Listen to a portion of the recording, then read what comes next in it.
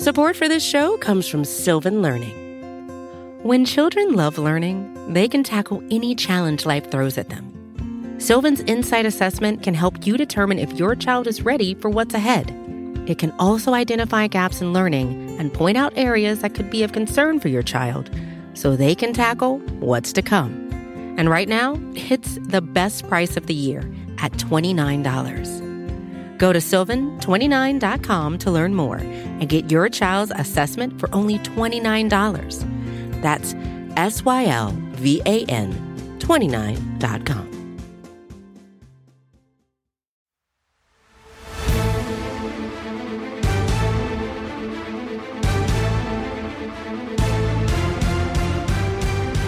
Welcome one, welcome all to the greatest show of them all. It is the NFC East Mixtape Vol.125.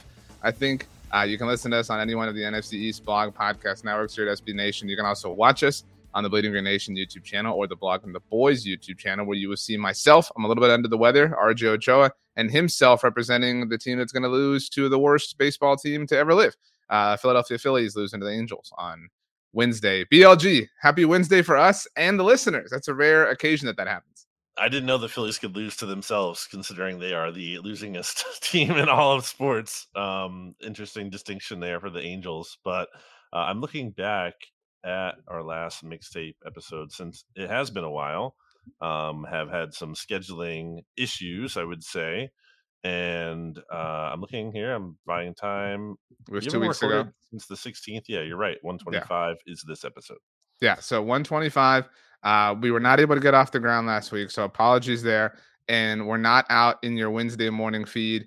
This should be dropping on Wednesday afternoon. A little bit later than usual for our afternoon slide of BTB, but we're making lemonade here. So it's Wednesday for you. It's Wednesday for us. The rare situation where that happens to be true. 53-man rosters are effectively set across the NFL. There's still a little bit of settling in that has to happen. Practice squads getting filled out. We're now, Brandon, at the point where we can finally start charging forward towards week one. I think that was a Chargers pun, but it doesn't really make any sense. There's a lot to get to, RJ, that we have, because we have not talked in so long. We haven't talked since what? The Eagles and Cowboys. They only played one preseason game, I guess, the last time we talked. At that time, because we did not review the second one, and then Right. they played a third one this past week, obviously. So a lot has happened. We also haven't spoken since the Washington Commanders won or had the greatest preseason win of all time, knocking off the Eagles couldn't, but the Commanders could. So transitive property suggests that the Commanders are a better team than the Eagles this year. Well, we'll get to the Commanders, because there's definitely something that is overdue to talk about, and the moment has passed, but definitely I feel like it needs to be addressed on this show. But getting into, I guess, some of the big picture Eagles takeaways, as rosters are now settled for the time being. Obviously, there'll be some tweaking, but for the most part, they are in place. I think the big thing that people are looking at with the Eagles in terms of concerns, RJ, is the backup quarterback. Punter? Well, punter is definitely up there. They did cut Aaron Sabas, their punter, who made a terrible mistake in the Super Bowl and also was terrible. I think people forget this. He also stunk in the playoffs in 2021. Like that season, he had punts of 27, or it was like 29, 37, and 37 in that. You're saying the one playoff game against Tampa? Is that what you're saying? Like he was terrible. Like he was a disaster in that game as well. So like, why would you bring him back for a third season just to maybe see if he stinks in the playoffs again and is horrible? Like, why would you do that? Like literally just bring in any other punter and see if he can be better. So the Eagles did bring Sabas back to the practice squad.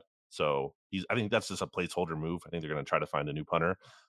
If punter is one of your biggest issues, that really says a lot about that you have a lot of other good things going on. I think the real biggest issue that I was going to get into before you brought up punter was backup quarterback, because Marcus Mariota did not look good in the preseason. And I think some people think Tanner McKee, who the Eagles drafted in the 6th round and did look good, should be the quarterback too. I'm not there yet. I think you have to give Mariota the benefit of the doubt in terms of his experience. And I do think he, for all his faults as a thrower, which is a big deal, he can still run the ball effectively. So that's something. I feel like you can, if he only has to play for, let's say, like one game, maybe you can get through that game where he only needs to throw like 18 passes or something, and you just run the heck out of the ball, including runs with him. If he goes down for a longer time and he can't throw, then at that point, I think you have to turn the keys over to McKee, even though he's a rookie. I think people are almost underreacting to his preseason in terms of like, oh, well, you just have to ride him no matter what. I agree in terms of he's the first guy up, but I would not just like continue to play him if he sucks. Well, I asked at the beginning of the preseason because there were reports, I mean, obviously from you as well, that camp was not going well for him. I asked if he was like a sneaky name to not make the 53-man roster. Something I like to kind of like a way I like to put things in perspective. Like, where would you say he was in terms of making it? Like, is he like the 52nd player or 53rd? You know what I mean? Like, what's his No, like threshold? No, I mean, I think there was some, speculation out there. Like NFL.com did an article with potential surprise roster cuts, and then Mike Florio had floated that Mariota could potentially be cut. Didn't None of that was like sourced at any point. No one was saying they heard anything. But the fact that it kept coming up made me wonder if someone, was kind of hearing something behind the scenes. But I mean, again, how many backups do have like playoff experience? That's not nothing. And also, one thing I will say in defense of Marcus Mariota is that Gardner Minshew also didn't look great last. I think it's possible that Mariota has actually looked better, if not just like equally bad as Minshew did at this time last year. And Mariota is not working with AJ Brown and Devontae Smith and Dallas Goedert in the starting offensive line. I think if you give him those things, I think you can reasonably expect him to be not great necessarily, but like less worse.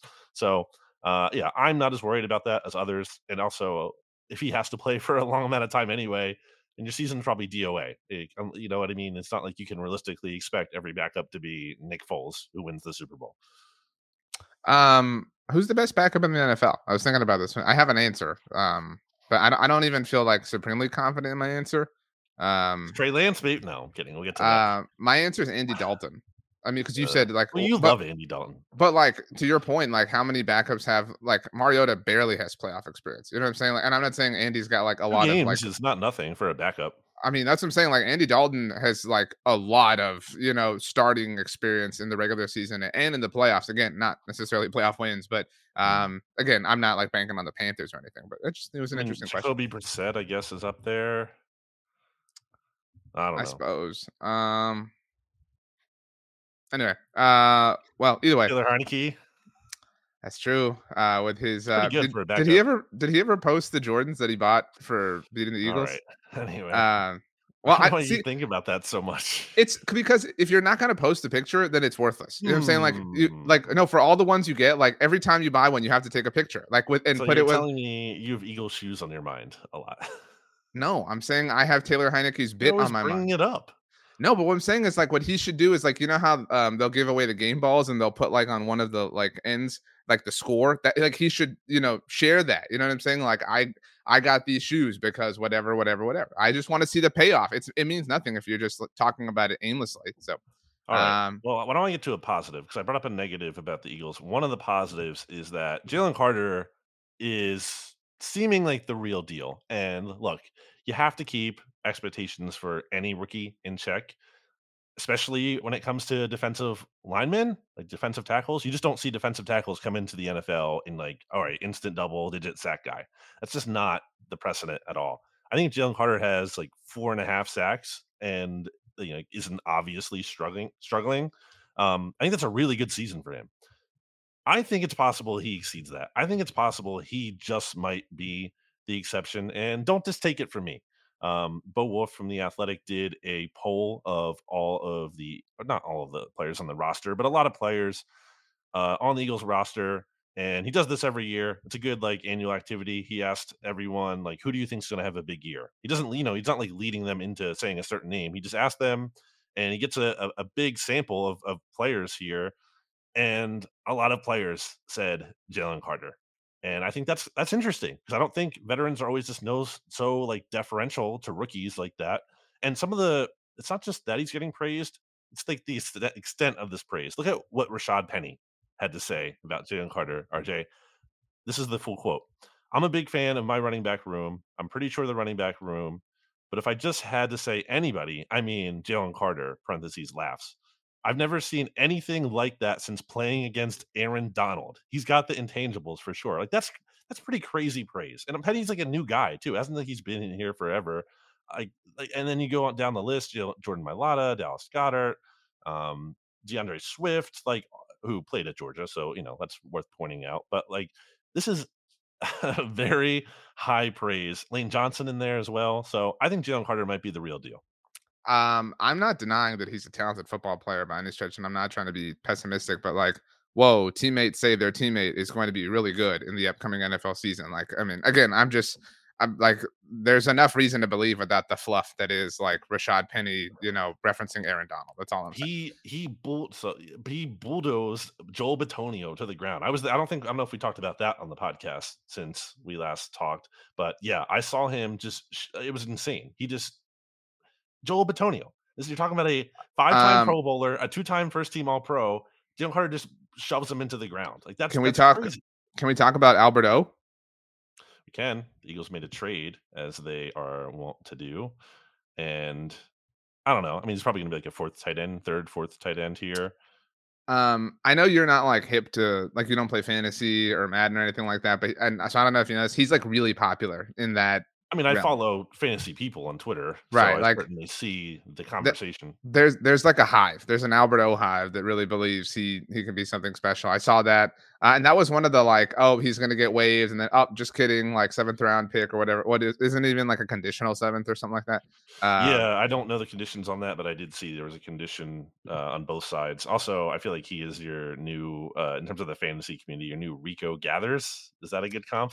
Well, he's been that. That's what I'm saying. Like Yeah. you're a little bit late to that if you're thinking he's just now that. That's like people have been saying that for a long time. He's also like on Madden, he's got some of the like high, like he has one of the higher speed ratings of all tight ends. It's like on Madden teams, it's a popular thing to get him to play tight end for your particular Madden team. Are you familiar with his speed? Like he is like legitimately Yeah, I mean, again, I'm the one telling you this information, so I don't know. What 40 does he run then? If you know how fast, I don't know his 40 time, but I mean, I know that 4.49. He's very fast. 6'5", 260. That's insane. That's very fast.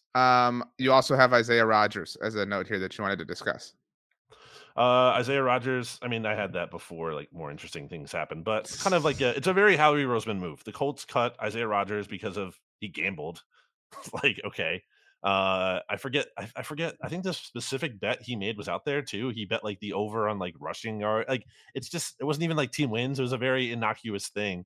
And the Colts cut him to send a message or whatever. And now it's kind of like a fun thing for the Eagles because he's suspended for the whole season. He'll have to apply for reinstatement after this year. But basically, it's just like, a free shot at this guy on your 90-man offseason roster next year.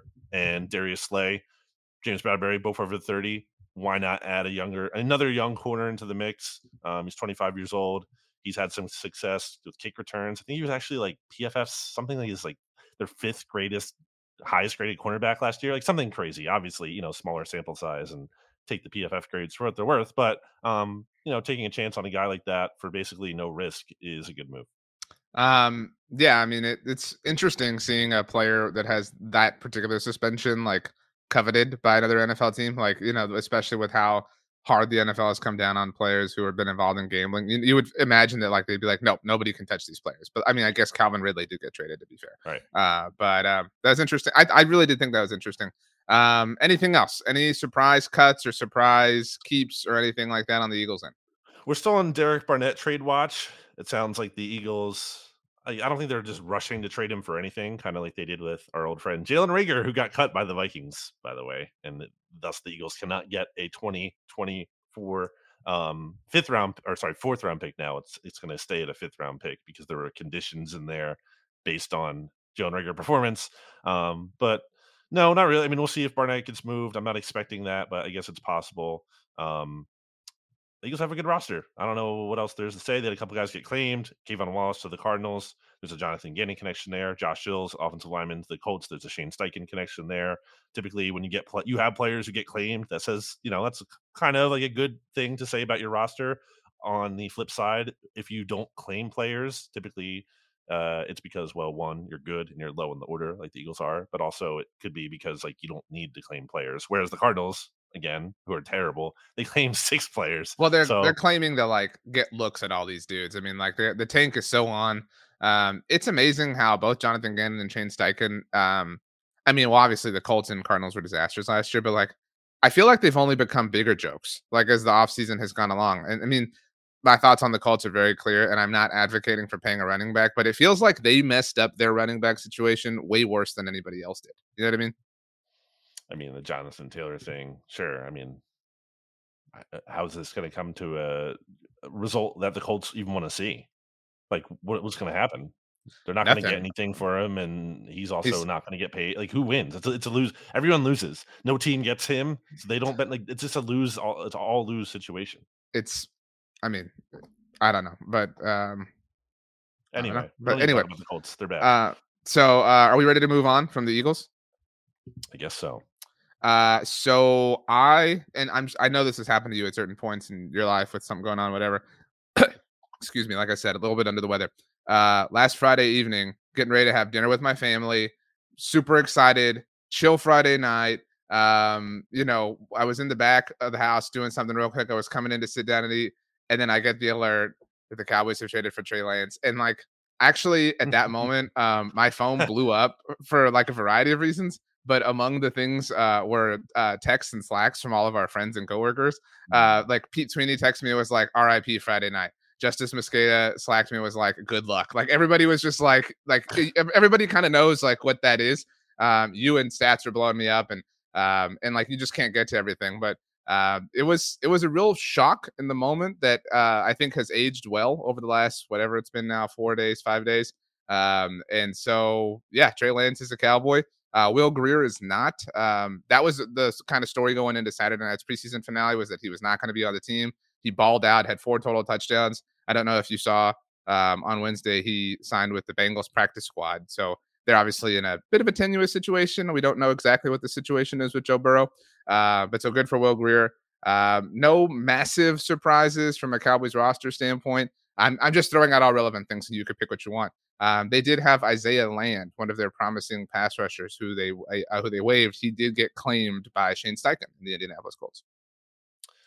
The Trey Lance thing is very funny for listeners of our podcast, but also the Once Upon a Time, the Look Ahead, as well as people know our good friend Rob Stats Guerrera, because there's no bigger Trey Lance guy than Stats. And this is an important piece of context. Last year, I think it was July 4th last year.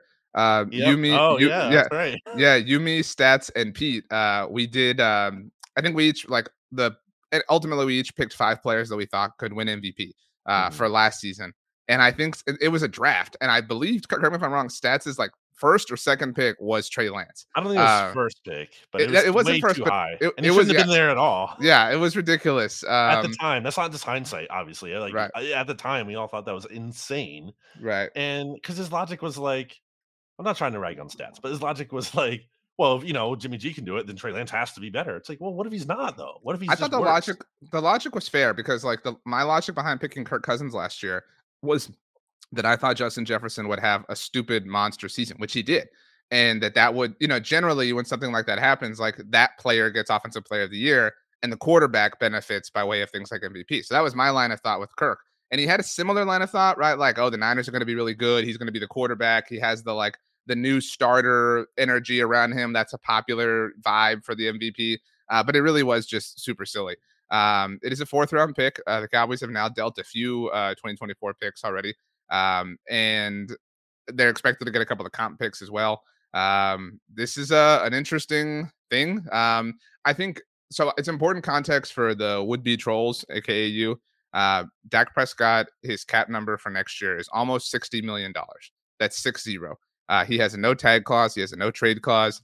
The idea of anybody other than Dak Prescott being the starting quarterback for the Cowboys, not just in 2024, but in 25, 26, and 27 is not fathomable right now. People would have said the same thing about Carson Wentz when the Eagles. Well, I mean, but that's just the reality of I'm telling you that, like, could context change? Absolutely. Eagles took the biggest dead cap hit in NFL history. Again, I'm not saying it's impossible, because to your point, it's literally happened. But like on paper, that's what it looks like. And what's more is the Cowboys will have to decide in the offseason, after probably not seeing Trey Lance at all, if they want to pick up his 5th-year option in an offseason where they are going to give Dak Prescott an enormous amount of money.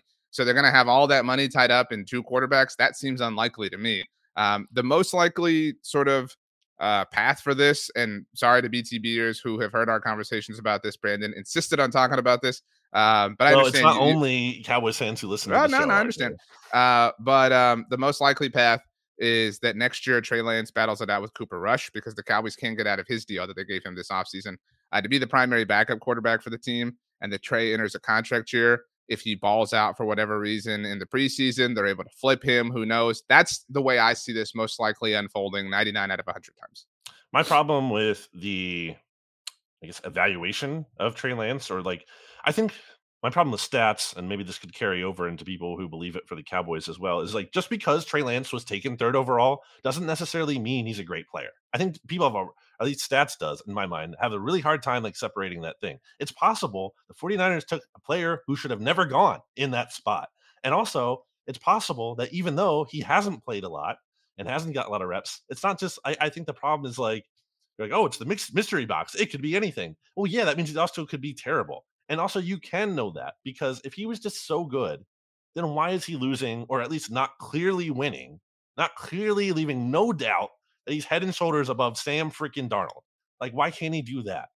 I don't I want to hear mean, that it was rigged for Darnold to win and Lance couldn't have done anything. That's BS. Lance absolutely could have gone out there and made it undeniable that he was better than Darnold, and he didn't do that. there's And a look, there's an old adage, I'm sure you've heard this before, that most players have to prove that they can play in the NFL, right? But if you're a first round pick and if you're a first round quarterback specifically, you have to prove that you can't play, right? Like for people to kind of stop giving you chances. I think Sam mhm, Darnold is an example of that, right? Like sure. he was a former third overall pick himself. And so like because of that draft status, that will always follow you and always kind of lend to someone giving you the benefit of the doubt saying, "Well, I don't know, man, back in Darnold's case 2018 and Lance's case 21, like, that team thought this and that, whatever."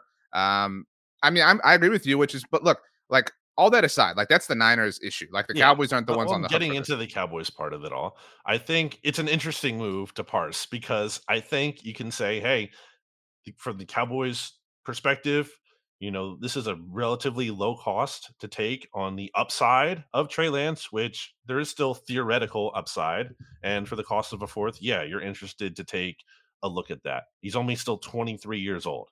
That's pretty crazy. He turned 23 in May. So yeah, I'm not saying the book is closed on him. The Cowboys have talked for 3 years now about drafting a quarterback, and it just hasn't happened. The last quarterback they drafted was Ben DiNucci in the 7th round of the 2020 draft. And so they talk about that every year. That is, I really don't know if you know this, but that's a Mike McCarthy staple, is to kind of always have a third dude who you're developing. And we saw Josh Dobbs get traded, right? We've seen in the past Gardner Minshew get traded. I even told you that time that I loved the Gardner Minshew trade. So from that standpoint, like a super low cost, this is and will always be a game in a league where the quarterbacks are the most valuable assets. So for an incredibly low price, if you can potentially unearth something, and if he does turn into your starter, great. If he turns into somebody and you deal with whatever that is, if that really does come to pass, or if he turns into a commodity that you can flip for something else, awesome. But I mean, I think so it's important to contextualize the emergency third quarterback rule, which I know you know about because the I was Niners going to bring that had up. some thoughts about this over the offseason. So if anyone doesn't know, because sometimes people they think they know these rules, but they don't. If you have a third quarterback on your 53-man roster, they do not count against your 46-man active game day roster. Mhm. However, they can enter the game if your starting or your first two quarterbacks are both injured, which is again the situation that plagued the Niners in the NFC Championship game. So Trey Lance now serves in that capacity, right? He gets to Right. dress every week. And I'm not saying that he's awesome, but like who's a QB3 in the NFL that's better than that or has a higher ceiling than that? Nobody. I mean, and so to get that for a 4th round pick, I mean, if you can deal with the silly trolls and headlines and narratives or whatever, it's totally worth it. It's a smart thing. I was initially upset because I was pre-annoyed at all of the like conversation, but it's an indication of a team that's always thinking and always planning. That's the upside. I don't think there is zero downside. I would not agree with that. I think you make a pros, and you can say the pros outweigh the cons, but the cons are real. And I think the con is that for a team that is positioned itself to be in this, Super Bowl window now, pushing now, not thinking as much of a long term, maybe it's most important. I think it's fair to like posit or wonder if it's most important to keep your starting quarterback happy. And a lot of rooms, a lot of quarterback, hold on, a lot of quarterback rooms, your third quarterback is a guy who isn't necessarily this amazing upside player, as much as he's a guy that the starting quarterback likes and helps him get prepared and stuff like that. And you can wonder what the value of that actually is. Might not be valuable at all. I don't know. But I think it's not nothing. It is more than nothing that Dak Prescott clearly wasn't thrilled with this move, not just from a standpoint. I think you will say that too much is being made of Lance being brought in as much as Will Greer just going out in this environment where it wasn't even anything like Merritt had the most thing to do with it. It's just about well, we just want upside. We don't care about necessarily who deserved that third quarterback spot or his value to the team in the role that he played that Dak seemed to like at some level. I don't think he would say what he said without having some kind of feelings like that. So I think that is the downside. It could create not like this massive rift, the entire locker room falls apart, but it's an unnecessarily bad thing that the Cowboys might be welcoming. So to clarify, and we've done our best at BTB to contextualize this, it does seem like the primary emotion, and this is my assessment from Dak Prescott's comments Saturday night after the game that he called, by the way, did a great job as the team's offense. That was really cool. I think that's cool when teams do stuff like that. But anyway, was a level of upsetness over the treatment or whatever you want to call it of Will Greer. That's his guy. They've been together for a while. If you're in the NFL and you know how precious opportunities are, again, back to somebody like Will Greer has to prove that he can play and that he belongs. And somebody like Trey Lance can really have this unique, NFL career that's so void of opportunity and still have all these people willing to believe in him. I can understand how that would bother you. If you are somebody who's in that world. And while that is fair and, kind of Dak Prescott to have Will Greer's back, at the end of the day, get the better player. Get you know what I mean? If, as a fan of the team, get the best possible situation. And so if Dak really is upset about that, we had an article go out today, actually on Wednesday at our site that Jess Haney wrote. And again, I don't think that Dak was how dare the Cowboys do this, whatever, blah, blah. But he was that would be really hypocritical of Dak anyway. Dak's whole career was born out of the Cowboys doing that exact same thing. And then it actually happened with, Kellen Moore getting hurt and Tony Romo getting hurt. So I don't think there's a rift or anything like that. It's worth mentioning that the Buffalo Bills were a team who was also in on the Trey Lance thing. I'm not saying Dak and Josh Allen are the same thing, but they're similar situations in that you have this unquestioned starter, and Trey Lance needs that. He needs a place kind of like what Mitchell Trubisky had at Buffalo, a place where you can go in and it's not a question whatsoever. You're just the dude who's there to kind of help retool his image, et cetera, and then somebody else will give you a shot down the road like they did with Carson Wentz or Andy Dalton or whoever the case may be, Sam Darnold now in San Francisco as well. I kind of disagree from the standpoint of he needs reps more than anything. This is a guy who's not played. He needs to play. I agree. That's why I'm I don't think he'll be of use to them this year. Because the reps he'll get will not come until OTAs and minicamp and training camp next year. So Trey Lance really is on ice, and he's this really theoretically talented person who is on ice. Again, I love Will Greer and I wish him nothing but the best in Cincinnati. But if we had to smash the glass on the third quarterback for the Cowboys and they had to go play the Eagles or whoever, I'm not saying I feel great, but I feel much better about the idea of Trey Lance just having some sort of talent unveil itself than Will Greer. We know what Will Greer is in the NFL. He couldn't beat out Cooper Rush, to be the primary backup for the Cowboys. We don't fully know, again, in a theoretical sense, what Trey Lance is. So I will always take that upside on a position like QB3. Well, Jerry Jones couldn't get the real quarterback he wanted to replace Dak Prescott, and that was Jalen Hurts. This was also for Trey Lance. This was also really dumb. So he had the quote about I'm sure you know now, but he didn't mention Jalen's name. This is really well known, I thought. That's why I'm kind of shocked. Jalen was a visit. It was a virtual visit, but he was a 30 visit of the Cowboys in 2020. Yeah, but it's different to say that and then hey, we were going to draft him. That's not the same thing. But I think exact same thing. That does speak to what they've wanted to have that development quarterback. Teams that makes don't necessarily want to draft every single player they bring in for a 30 visit. Definitely, again, that's not true. They thought very highly of Jalen Hurts, rightfully so. And Jalen Hurts thought highly of them. Remember, he had the Cowboys, whatever it was, locker plate thing in the background of him. So, again, I'm just saying this was a really well-known thing. I thought I was surprised at the legs that this got. I thought it was universally understood by now. Do you think Jerry Jones would take Jalen Hurts over Dak Prescott today if he could just pick between the two? Same contract. No, I don't. Okay. No. You also have here that the Ringer projects the Cowboys to have the top defense in the NFL. Yeah, it's from Shield Kapadia. It's just, I don't think it's crazy, obviously, but it is funny though, right? In terms of I think one of the most common refrains on this show since we've been doing it is that defense is not sticky year to year. And yet it has been somehow here, which is like, okay, maybe the Cowboys are the exception. Maybe Dan Quinn, that is the exception. But it's just, it can be hard to bet on the exception and count on that definitely happening. So it's not an unreasonable projection when I look at it, but I also don't like, is my confidence level, like full? No, it's not. So I mean, you're right. Like a year ago, I was like, "There's no way they're gonna have as many takeaways." They had more. They were the first team since the 1970 Steelers to lead the league in takeaways in back-to-back years. So they kind of like they are the exception already. You know what I'm saying? Like so, but to that point, it's like, can you continue to be the exception? Like that's even more difficult. I do. So I agree with our point, obviously, that it's difficult for defenses or defensive success to stick. But think about like the Niners. Like we've seen this like kind of little mini run where they haven't been the best defense in the NFL for like the last 5 years, but they've consistently been in that mix. Like I think that's a fair kind of expectation for the Cowboys and what they're doing. It certainly helps that they have talented players like Micah Parsons and Trayvon Diggs and whatever. But I think that I don't know that I think they'll be the best defense in the NFL. I certainly think that's possible, but I do think that they're the best defense in the NFC East, which is applicable to this conversation at least. I mean, I don't know that it's saying much.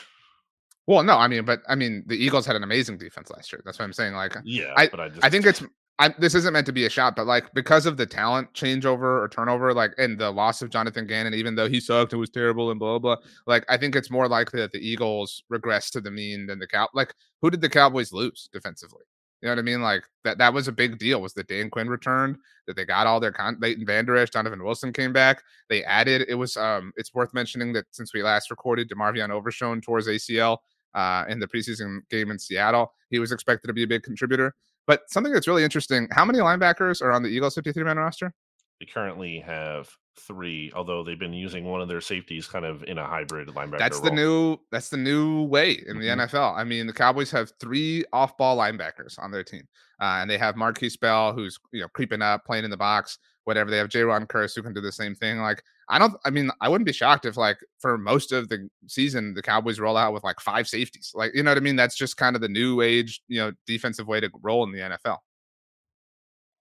All right. I feel like have we gone proper time on the Cowboys? Yes, 15 minutes. All right. Let's take a break and hear a word from our sponsors. Support for this show comes from Sylvan Learning.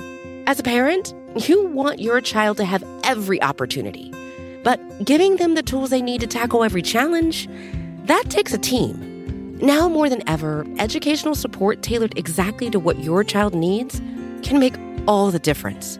That's why parents have trusted Sylvan Learning for 45 years as the ultimate teammate in their child's educational journey, instilling in them a love for learning and a passion for reaching the next level. And Sylvan's Insight Assessment can identify gaps in learning and areas that could be of concern for your child. It's a 360-degree view into your child's learning that you can't find anywhere else, and helps ensure that your child didn't miss something in school that might put them at a disadvantage in the future. And right now, it's the best price of the year at $29. Go to sylvan29.com to learn more and get your child's assessment for only $29. That's SYLVAN 29.com. Hey, this is Scott Galloway, author, professor, entrepreneur, and most importantly, host of the Prop G podcast. We got a special series running on right now called The Future of Work, where I answer all your questions on, surprise, the future of work. Questions including, what are we missing when we work remotely? Or how do we handle work-life balance when a major opportunity comes knocking? From the provocative to the technical, we're offering insights you won't want to miss. So tune in to The Future of Work, a Prop G Pod special sponsored by Canva. You can find it on the Prop G Pod wherever you get your podcasts.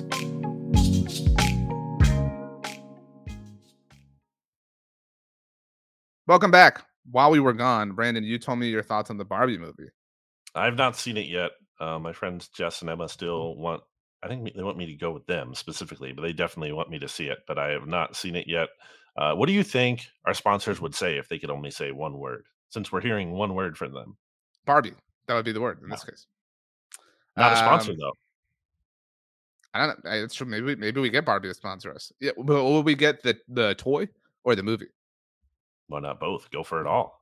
That's more than one word, though. You know what I mean? But well, you said Barbie. That's fair. All encompassing. I really do want to see it. I don't know when I'll get to. It's usually like I have to wait till stuff is. I can't believe you haven't yet. I haven't been to the movies. I thought about this like 6 months ago. The last movie I saw in theaters was Avengers Endgame. That was the last movie I saw in theaters. I do remember you saying this before. So that's what I'm saying. Like, I'm not opposed to seeing it. It's just, like where I'm at in life. Like, you've got to be streamable. Like, I haven't seen the Flash movie, and I know that there's like mixed reviews on this, but it hit HBO Max, or I guess it's called Max now. So I'm excited to finally get to see it. You're doing the Twitter thing, but with HBO Max. Yeah, I've done that joke too many times now to where like I hate myself every time. I'm like, oh yeah, on Twitter, or I guess we're calling it. Just call it the name that makes sense. Max does not make sense. That is not descriptive. That's confusing. Just call it, and it's HBO anyway. Just call it HBO Max. The only thing I would push back against you on with that is they have properties that aren't just HBO. So it's fair to call it something that like is representative of what the product really is. Like if you call it HBO Max, it's not. It's more than that. No, it is. Definitely is. I guess that's true though for like Disney Plus because they like Marvel things. I know that's owned by Disney, but been checking out Ahsoka. I'm a couple episodes in. No spoilers, but yeah, we watched the first 2 episodes. I'm very intrigued, like conceptually, about the season, but I'm more intrigued than I am like satisfied, I should say, to this point. Have you seen Secret Invasion?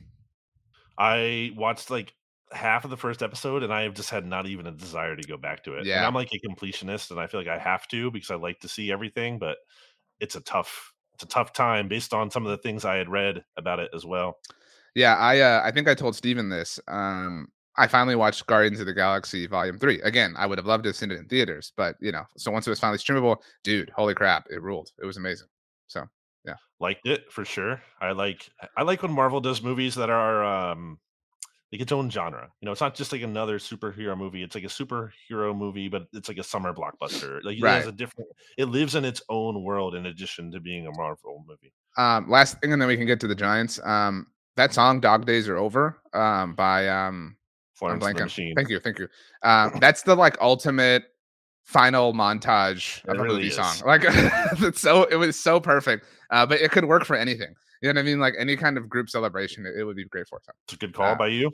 They have another great song that I really like. Shake It Off. Thank you. Good job. Look at you. Maybe one of those will be my songs today. Who knows? But anyway, the New York Football Giants. Jalen Hyatt looks like he's a real thing. It's a bummer.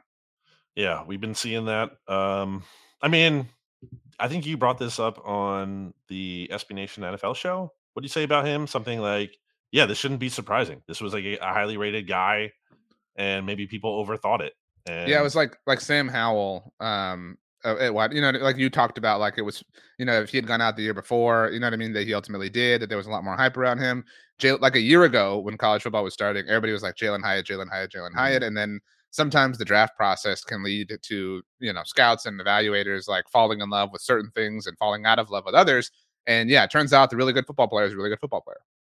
It's funny though, some of that. It's like, well, what if this really fast, incredible deep threat like isn't good at running a 10-yard curl route? Like, what are we talking about here? Who cares? Like, shut up. Like if he can be really effective, like it's like, oh, he's a one-trick pony. Okay, like people used to say that about Deshaun Jackson, one-trick pony. First of all, not true. Second of all, he does that one trick really well. Even if it were true, that's fine. You know what I mean? I'm super fine with the trick that is a 75-yard touchdown every game. Yeah, for sure. I do worry about Hyatt. I do think he could. I think the Giants are like due for their own, because like they were tortured by Deshaun so much. I feel like they're due for their own version of that, and I am worried that I obviously have to see it to fully believe that Hyatt is going to be someone of Deshaun's level. But I feel like he's going to be, even if he's not that consistent, he's still going to be like an annoying player to have to deal with. He might just pop up every once in a while, and like later career Deshaun, basically, who tortured the Cowboys as recently as 2021 Thanksgiving with the Raiders. And you predicted that, by the way. Did you see accurate that Hyatt changed numbers? I was so pumped because he had number 84. Oh, wow. It's a great jersey number for a receiver. He switched to 13, so which is fine. It's okay. Yeah, it's still good, but I would have preferred him staying in 84 personally. I think his game, like a fast guy, I'd rather see in the teens as opposed to like a bigger, like an AJ Brown, who's funny enough Oh, AJ'd 11. be a great But 84. yeah, Totally or agree. Yeah. 81, like Theo's number, Yeah, like it's a that great makes point. so much sense. Although the Eagles 8 font isn't great, so that's its own whole thing. But yeah, in a vacuum, if we're talking about the jersey number analytics, hashtag jersey So number analytics of it all. So Jalen Hyatt, Wandale Robinson activated from the PUP list. Jamison Crowder is out. None of that's really shocking. I don't think it's not shocking, but it's big, like the Robinson thing, because he was coming on a little bit, but right before he got hurt, it would have been interesting to see if he could have stayed healthy. And not that that makes a world's difference for where the Giants season ultimately ended up, but I think he was starting to come on a little bit. So I'm interested to see that. How about this note? It's not in the sheet. I think, if I'm not mistaken, I believe Daniel Jones was the second or third highest graded quarterback by PFF in the preseason. Are you buying or selling that, RJ? I saw a tweet from a great account, Cowboy Stats and Graphics. So I'm making this up, but he had charted like the completions or whatever that had happened throughout Giants camp, and most of them were to like tight ends and running backs. Well, Darren Waller. Yeah, but I mean, like generally, like underneath stuff. You know what I mean? Like nothing's really like even Jalen Hyatt can be amazing, but like if Daniel Jones isn't pulling the trigger, like it really doesn't matter. You know what I'm saying? So I don't know. I mean, I stand by the fact that it was the right decision to pay Daniel Jones. They handled the Saquon thing well. The Giants did. I mean, so now it's just time. They're still rebuilding. Like it's important to keep that context. They were a playoff team last year. They won a playoff game, but they're only in year 2 of Brian Daboll. Like these things take time to fully take off. Looking at their roster on our lads, their depth chart, and yeah, the receivers just aren't. No one's scaring you. They might have passable receivers, guys who are fine. I think Hyatt makes sense as a guy who scares you as a deep threat, but he's not like a volume target. You're not like, oh no, he's going to catch 7 passes against us. Like that's not his kind of game. At least I don't think at this point. Still feel like their offensive line can be had. From left to right, we're looking at Andrew Thomas, Ben Bredeson, rookie John Michael Schmitz, who's done some good things, but is a rookie. Mark Lewinsky, who's like just a guy and an aging one at that. And then Evan Neal, who we've talked about, is a huge kind of like X factor for the Giants. If he makes that Andrew Thomas leap from year 1 to year 2, that would be a huge deal. If he continues to be really bad, that would also be a very big deal. If he's in between, it's probably not good enough because the rest of the offensive line there isn't really that great. So I still feel like they can be undone in that spot. Defensively, I think it's a group that, is there a superstar in the mix here? I mean, Dexter Lawrence, right? We'll put him up there. But who else? Who's like the most second scary player to you on the Giants' defensive side of the ball? The answer should be Kayvon Thibodeau. He should actually be number 1. You know what I mean? And so, and maybe that leap really does happen, like as games start to actually happen. But like, it should be that dude. You know what I'm saying? Like, you're drafting a pass rusher that high, like he should come in and be like Micah Parsons. You know what I'm saying? Like and again, that was a little bit of a weird thing, but like, but yeah, I mean, if it's not Kayvon, I mean, Adoree possibly. Yeah, I mean, we've always been big Adoree fans, but I still think the answer is Kayvon Thibodeau just because of the potential. Like, if that clicks, if that clicks, then they're cooking with a little bit of gas. I mean, both Evan Neal and Kayvon Thibodeau, which unsurprisingly were the top picks for the Giants last year, but like definitely at least one has to hit. If they both don't hit, then we're not cooking with gas. The Washington Commanders, as mentioned, we haven't spoken since they knocked off the Ravens. So on the subject, more notable from that game. On the subject of jersey numbers, so their streak ended at, was it 24? Right, that was the streak. Yeah, you talked about this with Clowney choosing the jersey. Yeah, Clowney chose to wear number 24, and literally the streak ended at 24. Wow. So it was the kiss of death. But so the streak ended. It really was fun. I mean, I really did enjoy the like fanfare of the streak ending. It was cool that it was on the Monday night broadcast. Like it did kind of feel like a normal Monday night game, even though it was a preseason game. I guess though, you really want to talk about the Josh Harris handshake. I mean, it was really awkward. That was really bad. Really awkward. Just like, in what world would that be? Like, look, I'm definitely awkward. I'm not going to sit here and say I'm the smoothest operator.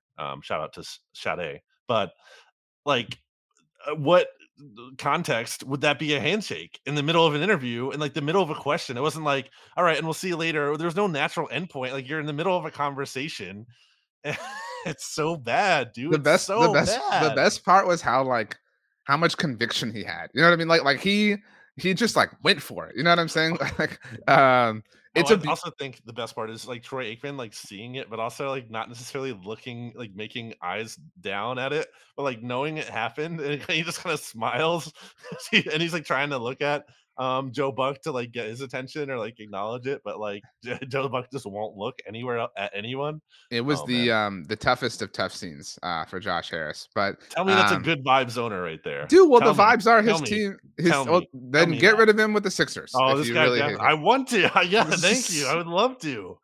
That is the dumbest thing that you're so upset about this. But Sam Howell looks legit. I mean, like people overreacted. People overreacted to him.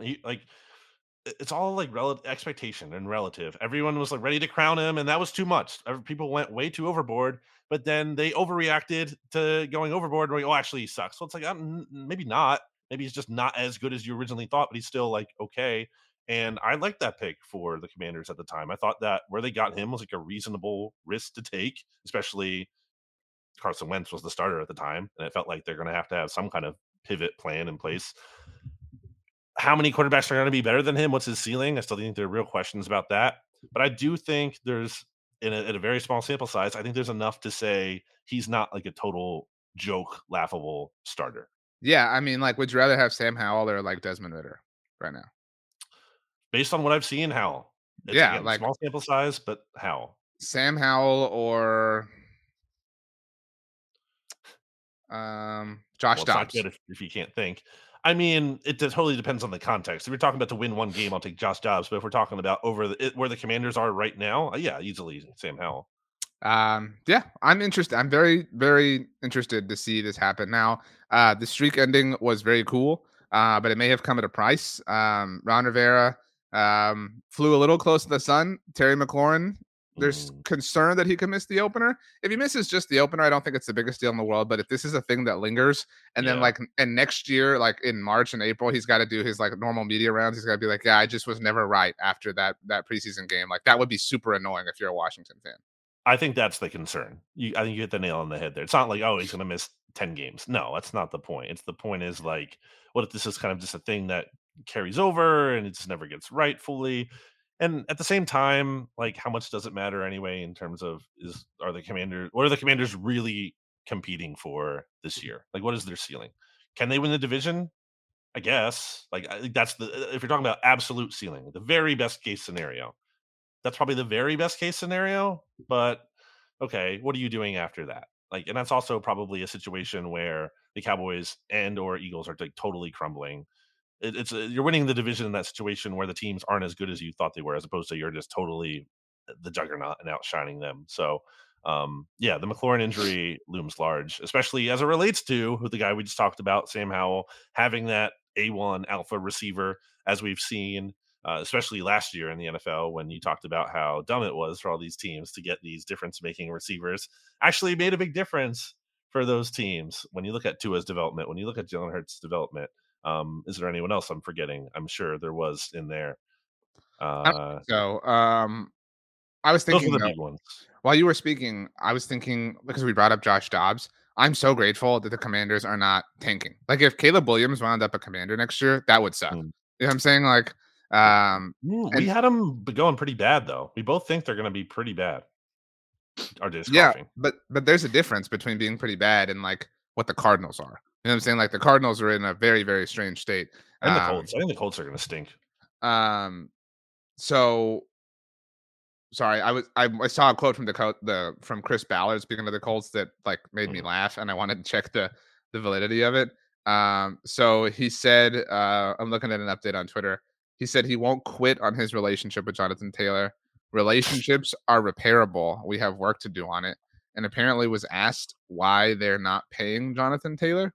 And his quote was, "We won 4 games last year." Yeah. I don't know that I've ever been more right about anything as I was about Chris Ballard and the Colts last year. So one thing we forgot to get to with the Giants, I saw something on Twitter that just reminded of this. How many captains do they have, RJ? Did you see this? I saw it was like 20% of the roster. I saw somebody put 10. I don't know I don't know how that's possible, because I remember distinctly, like, it was like 2016, the Cowboys wanted to have, I think it was like 7, and you can only have 6.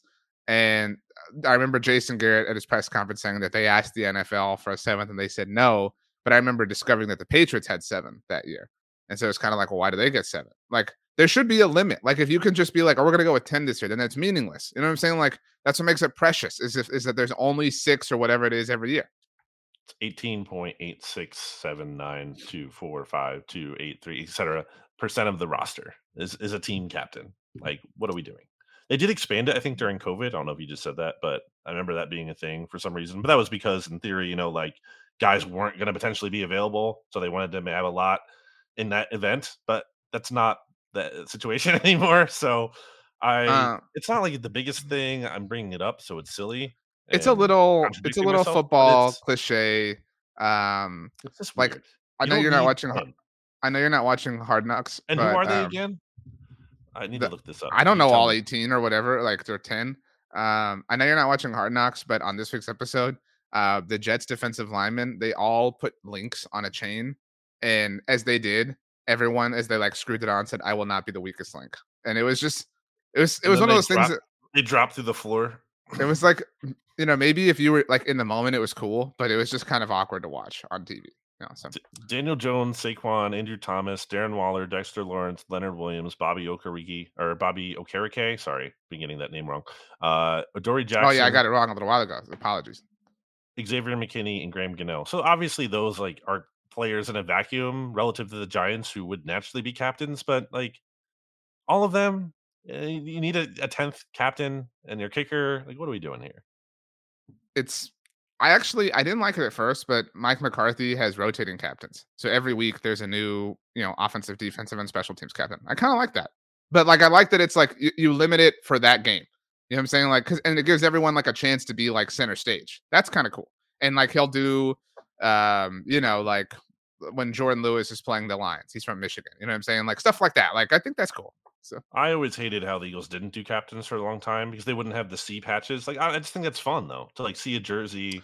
I agree. With the gold C eventually, because that means a lot. It takes a lot of years to get to that level. Like, it takes 5 years, I think, of being a captain. Like, that says something. So in case anyone doesn't know, the C, there are stars underneath it. And it's 4 stars. They're gold. They're gold every year you've been a captain. So like if you're in your second year of captaincy, you have 2 gold stars and 2 white ones. And then after the 4th year, the whole patch is gold, like the C and the square and all the stars, because it's your 5th year, to your point.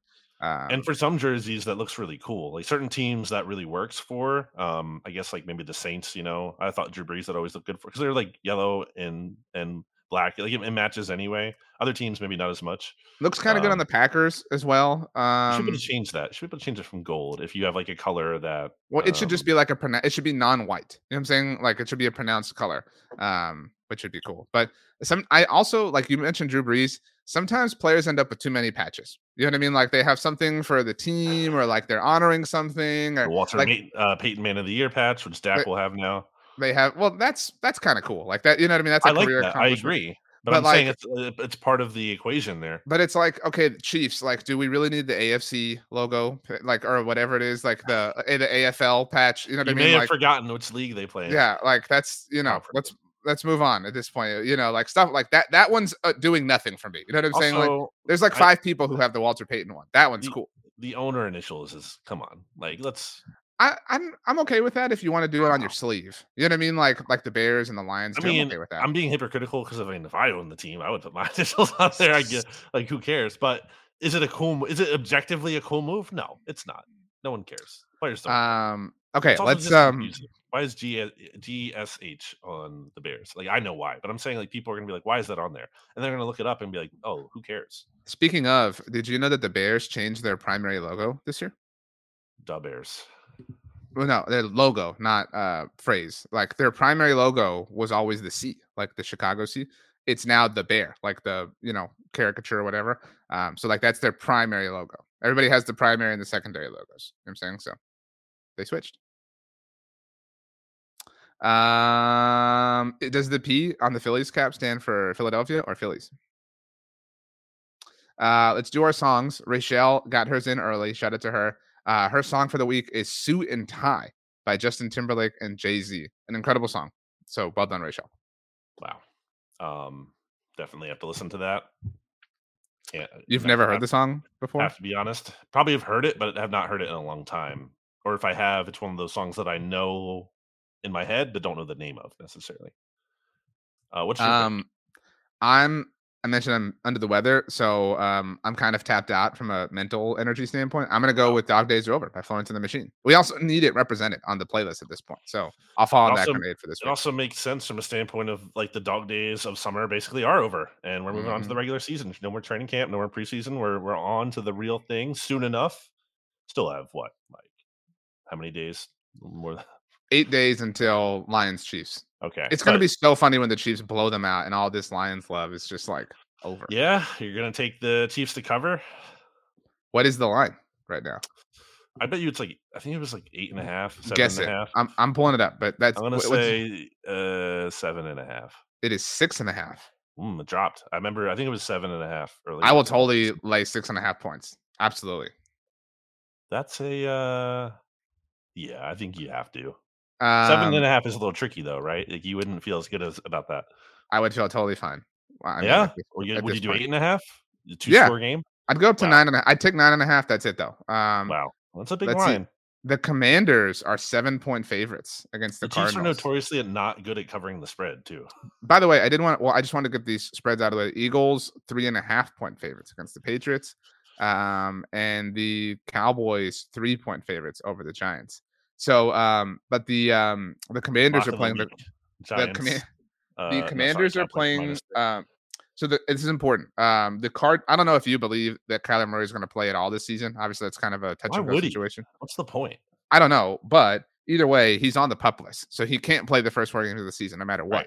Right. This is relevant because the first 3 weeks of the season for the Cardinals are at Washington, and then the Giants and the Cowboys. So Kyler Murray definitely not playing those 3 games. Obviously, Colt McCoy's not either since they waived him or cut him. But so Philadelphia, the only team that could see Kyler Murray. Additionally, the NFC East plays the AFC East this year, and the Commanders are the only team who plays the Buffalo Bills within the first 4 weeks of the regular season, and Von Miller is on the PUP list. So they will definitely avoid him, and obviously remains to be seen if the other 3 teams could still see him. Well, I am excited, obviously, for the start of the season. So maybe it doesn't make sense in some ways, but I'm also ready, as you can see, if you're watching this on the Bleeding Green Nation YouTube channel or the Blogging the Boys YouTube channel, ready for Phillies baseball in October, baby. So I have to go with a classic that everyone's going to love. It's time to Wake Me Up When September Ends by Green Day. This would have been more apt a month from now. No, you know I'm saying, like this would have made sense when it was ending. No, it makes sense now because I want to go to bed for a month and then wake me up when October. Let's get to that. Let's get to the end of September. Let's get to the. Honestly, can we just all admit that October is the best month of the year and it's the only month that matters out of all 12? Come on, bring it on. I really thought. So first of all, season's in gear. Got the Phillies going to the World Series again. First of all, how did the Phillies last World Series trip go? They won how many games? 3 games? 2 games? I think there was 2. Yeah. Okay. Well, they won 2 games. They were halfway there, dude. But I thought you were gonna go with high hopes because you were talking about the Phillies. I thought that's where you were gonna go. But I used to listen to. I remember like vivid memories of listening to finding out about it for the first time. My summer going into 8th grade. About like that's when American Idiot was really big, and I just remember seeing that music video on like MTV or whatever at the time still, and that's why it's in my mind. Wake Me Up When September Ends. Good song. Yeah, kind of a slow pace, but it builds. I don't think it builds. Yeah, it does. There's a crescendo. Is it even on the American Idiot album? What are you talking about? Yes. I really don't know. I'm really not certain. Just lying or misinformed? Of course, I know I brought this up before, but that album that album premiered on Madden. I know I brought that up before. Madden 2006. I feel that was like always the lead song, right? Well, like I feel like it was the first song that would come on, or at least American Idiot was. Yeah, and the song American Idiot, not the right. But what I'm saying is the album was first accessible on Madden, like before it was. You have brought this up. Before it was even available. Like a Madden exclusive. Yeah, before you could get it like Sam Goody or whatever. You know what I'm saying? Sam Goody. Yeah. Okay, so we've got suit and tie. Dog days are over, and wake me up when September ends. Yeah. August, see ya. It's August 30th when we're recording this. August, get out of here. September, look, it's fun, but whatever. I mean, who cares about the games in September? October, that's when things start to get real. You start to really figure out if the teams are actually good or not. So let's just get to October, baby. It is a magical time when the MLB playoffs are happening in parallel. I know we've brought it up many times, but the Eagles Thursday night game in Houston was really cool. It was a really interesting night with the World Series happening at the same time. Like that was just, it was a lot of like sports fun. People didn't know what to do. Well, I mean, they did. Obviously, they figured it out. But I mean, I felt like people didn't necessarily fully know what to do here. It was like, oh, how are we going to coordinate this? Like where I was at, it was like, okay, there's the Eagles game on one TV, but which TV do we put the Eagles game on? We put the World Series on. So yeah, it's a whole thing. Okay, let's get out of here. And as we do, Brandon, give us something you promised to eat before next week's mixtape that is not pizza. Oh, wow. How did you possibly guess something? That's a good question.